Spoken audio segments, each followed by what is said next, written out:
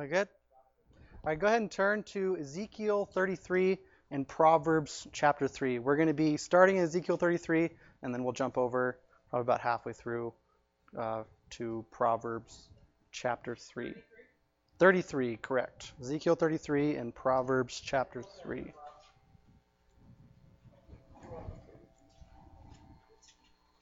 Ezekiel 33 and Proverbs chapter 3. And yep, it's up here as well.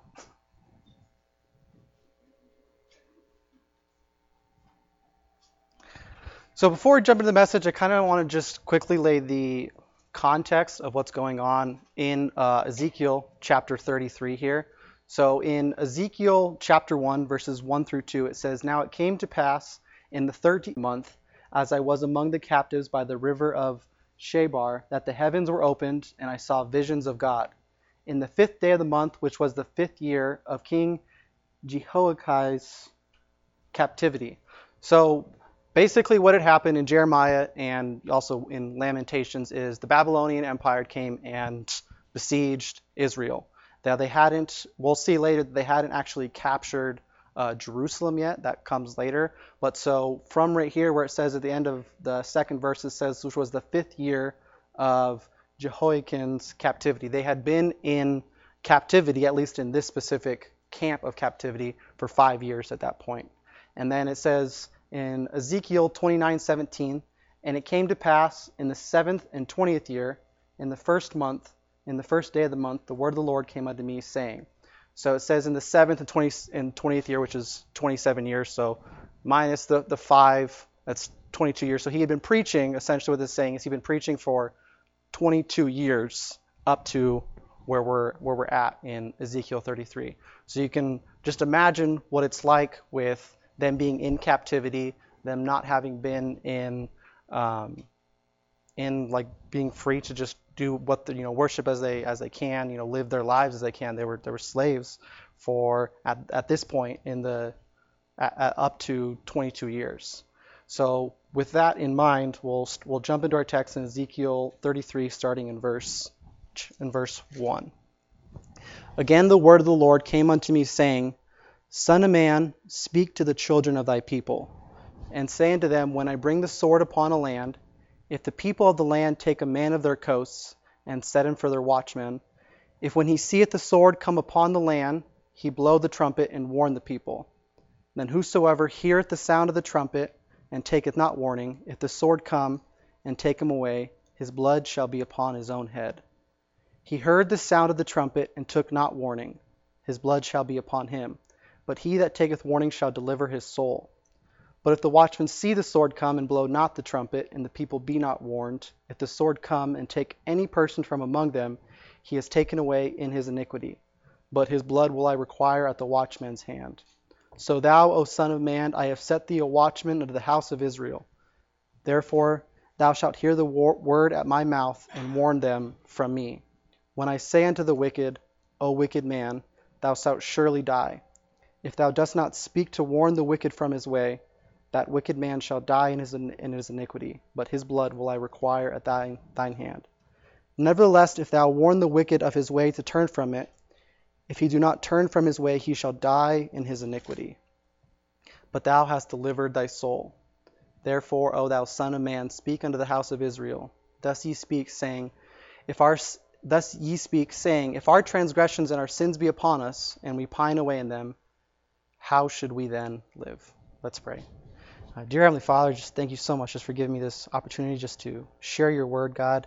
And I ask you just to speak to my heart, speak to our hearts, God, and help us just to take these truths that we see here in Ezekiel, Lord, and just help us just to take them to our hearts, Lord, and help us, Lord, to whatever it is you speak to our hearts about, God, to take action, God. I pray these things in the name of your Son, Jesus Christ. So the title of my message comes from verse 10. I took it right out of verse 10. It says, How should we then live? So just a very straightforward message today is just what I want to just talk about is just several different things about what Ezekiel is saying. How should we live? And what the people are saying, how should we live? How are we going to live? And just a few things just out of the verses here of just some few different things that God gave to me.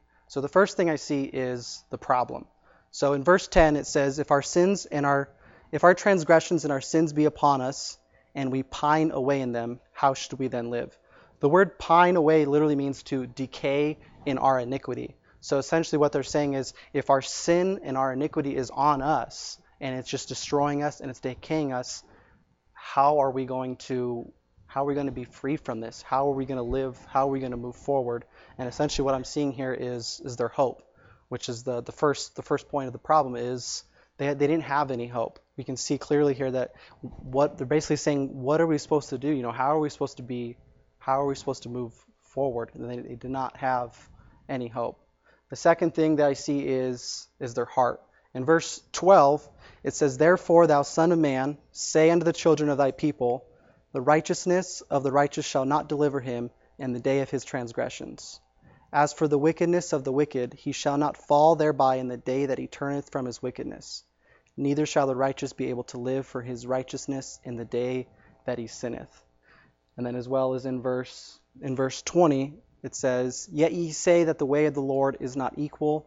O ye Israel, I will judge ye every one of his ways. So you can see that the people are clearly, they had lost completely how to see, essentially, that they're blind really at this point. They're saying, Lord, it's not right that you say to the righteous that that it's not fair that because I was righteous for you, I was walking with you yesterday, but because I'm in sin today, that you're going to all die today. But the wicked who've been living wickedly, if they turn to you, then you'll forgive them. And what God says back here in verse 20, that he says, you're blind. He's like, my ways are just, saith the Lord. And then in verse 30 and 31, it says, also thou son of man, the children of thy people still are talking against thee by the walls and in the doors of the houses, and speak to one another, every one to his brother, saying, come, I pray you, and hear what is the word that cometh from the Lord. And they come unto thee as the people cometh, and they sit before thee as my people, and they hear thy words, but they will not do them. For with thy mouth they show much love, but their heart goeth after their covetousness. So not only do you see that they're just blind, but they're completely just lost. They're going to, they want, not only they're going and they want to hear from Ezekiel, but they're not listening. They're not taking anything into their actual heart. And in fact, they're doing just the opposite, where they're saying, look, he sounds great. He's so beautiful. And they like to listen to him as if they would go to like a concert, but they're just completely lost. So what's really awesome right here, what's really amazing that I see right here, is God immediately answers back right after verse 10, and he tells them, hey, this is what you need to do. Here's the problem. The problem is you're blind, you're completely lost, and you have no hope whatsoever. As they said, how should we live? If we're dying and we're decaying away in our iniquity. But the promise comes back in the verses 14 through 18. It says, again, when I say unto the wicked, thou shalt surely die, if he turn from his sin and do that which is lawful and right. So right there we see that he says, so this is what you need to do. So he directs it to the wicked, and later on he addresses what the righteous need to do. But he says right here in verse 14, he says, if he turn from his sin. So the first thing, that if this is where we are, that we come to church, and even if we think that the preaching or the music, it's all great, but we're not actually really listening, we're not really coming here to say, okay, God, speak to my heart, but just, okay, this is, let's just come here for, just the fellowship or the music, or just to listen to the preaching and, get a laugh or anything. But if that's not why we're listening, God says, okay, this is what you need to do. First, turn from your sin. First thing you need to do is turn. He says, so if you turn from his sin and do that which is lawful and right, that's the first thing. The second thing he says here, if the wicked restore the pledge. So let's jump downside. And if the wicked restore the pledge and give again that which he had robbed, walk in the statute of life without committing iniquity, he shall surely live. He shall not die. None of his sins that he hath committed shall be mentioned unto him. He hath done that which is lawful and right. He shall surely live. So the next thing, a pledge, it says, so I'm going to read this directly from it because I kind of had a hard time understanding what exactly a pledge was. So this is directly from a commentary. It says, the starving man pledged his garment or his tools for the loan of money or of food at a price far below its value. There was a real self-sacrifice, a proof of the power of faith that worketh by love when the creditor restored it. So the next thing he's saying is how we apply this in our lives is if there are people that are indebted to us, whether it's financially or whether it's someone that's wronged you, what he's saying here is forgive those people. Let it go, forgive it, and then move forward. And then he also again says, return that which, essentially what we need to do is return that which we have stolen. He says, give again that which we have robbed.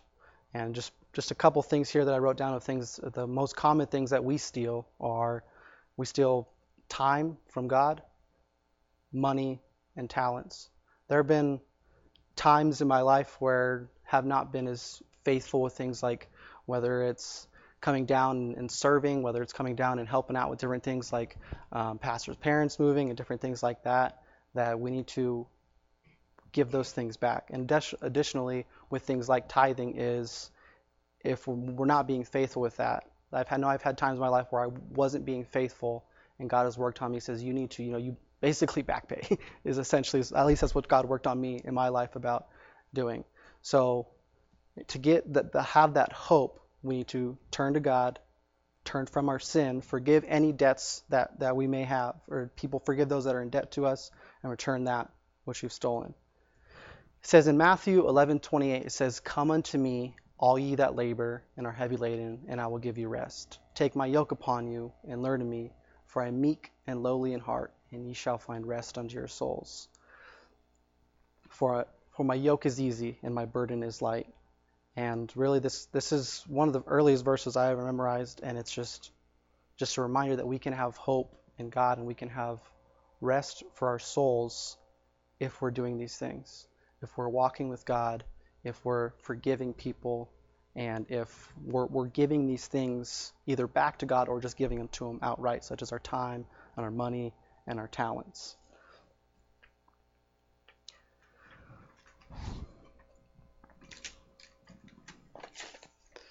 The second problem we had seen was that their people's hearts, that their hearts were they're blind and they're completely lost. And God answers immediately. He says, hey, this is what you need to say to them. He says, in verse 11, he says, say unto them, as I live. And then he proceeds to tell them, okay, this is what you need to do. After they had said in verse 10, what shall we do if we pine away in our sins? And the answer is it's really simple. And we see that in verse 18. He says, when the righteous turn from his righteousness and committeth iniquity, he shall even die thereby. So essentially what I see here is that it needs to be a constant searching of our hearts daily, hourly, of, okay, God, help me to know if I'm right with you. Help me to be right with you and stay right with you. It says in Psalms 139, verses 23 through 24, search me, O God, and know my heart. Try me and know my thoughts, and see if there be any wicked way in me, and lead me in the way everlasting.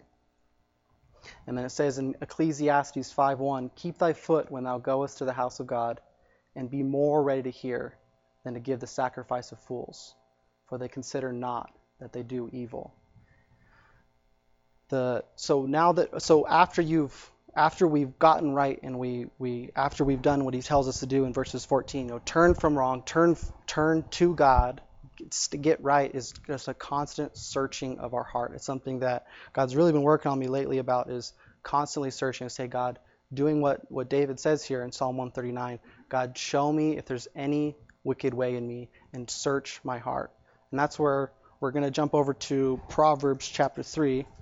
Just take a few quick things out here about there's really some keys about how to do that. Chapter 3, verses 1 through 5. My son, forget not my law, but let thine heart keep my commandments. For length of days and long life and peace shall they add to thee. Let not mercy and truth forsake thee. Bind them about thy neck, write them upon the table of thine heart. So shalt thou find favor and good understanding in the sight of God and man. Trust in the Lord with all thine heart, and lean not unto thine own understanding. So here in verse, the first what really stuck out to me here is in verse 3. It says, "Let not mercy and truth forsake thee. Bind them about thy neck, write them upon the table of thine heart." So the first thing we need to do is be guided by his word. We need to be in his word. The absolute best thing to help us stay righteous, if once we've turned and we're walking with him, and to help us constantly search our hearts, is to be in his word, be reading his word.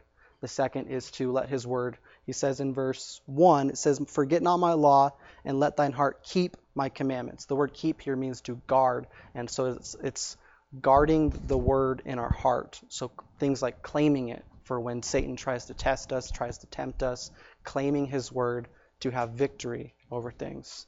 And the last thing he says in verse 5, he says, "Trust in the Lord with all thine heart, and lean not unto thine own understanding," is being completely just given and seeking him daily and being just, I don't even know what the word is, but just in his word and just being just enveloped in it. I don't know if that's the right word. So that's what we need to be. That's what he's telling us here in verse 18 when he says just a constant, because what he was saying is our righteousness yesterday is not going to save us today. We need to be righteous now. We need to be walking with God right now. The third thing I see is the prophet. In verse 7 he says, "O thou son of man, I have set thee a watchman unto the house of Israel. Therefore thou shalt hear the word at my mouth, and warn them from me. When I say unto the wicked, O wicked man, thou shalt surely die. If thou dost not speak to warn the wicked from his way, that wicked man shall die in his iniquity, but his blood will I require at thine hand. Nevertheless, if thou warn the wicked of his way, to turn from it, if he do not turn from his way, he shall die in his iniquity, but thou hast delivered thy soul." So essentially what he was saying here in verses 1 through 9 is he says what the people would do is they would set a watchman and say, "Hey, if you see armies coming, blow the horn." But what he's saying is, so if he does that and the people don't take warning, this is just in just the general sense, and then he puts the practical application, verse 7 through 9, and if the people don't take heed, they don't flee, they don't run, then it's on them. Then they've made their decision. But if you don't warn them, then it's on the watchman. Then he's like, then their blood will I require at the watchman's hand. The Bible teaches that one day we will all stand before God and give an account for everything we've ever said or done. And I am absolutely convinced that the people that God's put in my path and all of our paths will have to stand and give an account for the people that we have not shared the gospel with, that God put it upon our hearts, gave us the opportunity, and we did not do it. I believe we'll stand and give an account for that and answer to God as to why we did not share the gospel with him. Just as he was telling to Ezekiel here, hey, if you don't tell them, their blood will I require of you. He's saying the same thing. He says the same thing to us, and it's not in a literal sense, but in heaven we will stand and we will give an account to God. It says in Romans 14:12, "So then every one of us shall give account of himself to God." And then Matthew 12:36, "But I say unto you that every idle word that men shall speak, they shall give an account thereof in the day of judgment." And this is just a very sobering thought that always will constantly go back through my head is, am I doing everything I can to share the gospel? Because that's really what everything else is all about. That's why we walk with God. That's why it's so important to be righteous, to walk with him, to have our hearts right. Because if we're not, then why would anybody else want to? It says in Luke 1, we're in the Christmas season, and I love Luke 1 because it really sums up what it's all about so clearly, very straightforward. It says Luke 1 verses 77 through 79, "To give knowledge of salvation unto his people by the remission of their sins, through the tender mercy of our God, whereby the day spring from on high hath visited us, to give light to them that sit in darkness and in the shadow of death, to guide our feet into the way of peace." So if we have that hope and we have our heart and we have that joy in our life from walking with Christ, then that's the whole point of it. That's why he gives us this, so that we can go, we can share it with other people. So about a month ago, say roughly a month ago, so every year I give out Christmas cards to everybody at my work. I've done it for 4 years now. And with Walmart stepping in, there's all kinds of different Walmart policies, and I had to go through meeting after meeting of, okay, what can I do? What can I do? Like I couldn't, so it just became super complicated. I had to ask him because so basically there's a policy that says you can't, I can't give out like Christmas cards while I'm working or on the floor, which is fair. But so I ended up asking, hey, how do I give out to the managers? Because normally I go up to their manager's office, and this was about a month ago. And then basically I had spoken with not the head of HR, but the person who directly reports to the head of HR. And they said, yes, it's fine that you do that. Just make sure just to send us a message and I'll communicate to the managers so that if they want one, they can go get one from you. And then fast forward to this last week, I let her know, just, did exactly kind of what I was asked to do. And then eventually she asked me, hey, can you bring me one? I just want to kind of look at it. And just kept having to go talk to HR. They kept calling me up. And essentially what it came down to is because it had the Bible in there. Other people were handing out Christmas cards, and at first it was challenging at first. Because I'm like, everyone else is handing out Christmas cards, but it doesn't say anything about God, so nothing's really being said about it. But because of this, like, God, why are you having me go through all this bureaucracy just to hand out something as simple as a Christmas card? And then I think it was Thursday morning, I came in and I had a message from them saying, hey, can you come see the head of HR and the person who directly reports to them at 9 a.m. So I'm like, well, okay. And I'm doing my best to have just a good attitude, like, okay, God, I don't know why you're making me go through all this just to hand out Christmas cards, but okay. And so when we're in the meeting and we're talking about it, the head of HR, after a few minutes, looked at me and he said, I'm just curious, but what is your reasoning for doing this? And I was able to tell him, like, well, the reason I do this is I want to tell people about Jesus. And I told him that, and I told him, I also just want to be able to bring some joy into people's lives. But right after I was able to tell him that, I just looked back and like, okay, God, through a month of all of this, you did that so that I can look at the head of HR and the next highest person in HR and be able to tell them Christmas is about Jesus. Christmas is about Jesus, and Jesus is worth sharing. And it was just such an awesome thing just to know, like, God, you brought me through a month of all this bureaucracy about something as simple, just handing out Christmas cards, just so I can tell two people that Christmas is about Jesus and that Jesus is worth sharing. And that's really what it's all about. That's why it's so important that we're walking with God, that we're constantly searching our hearts.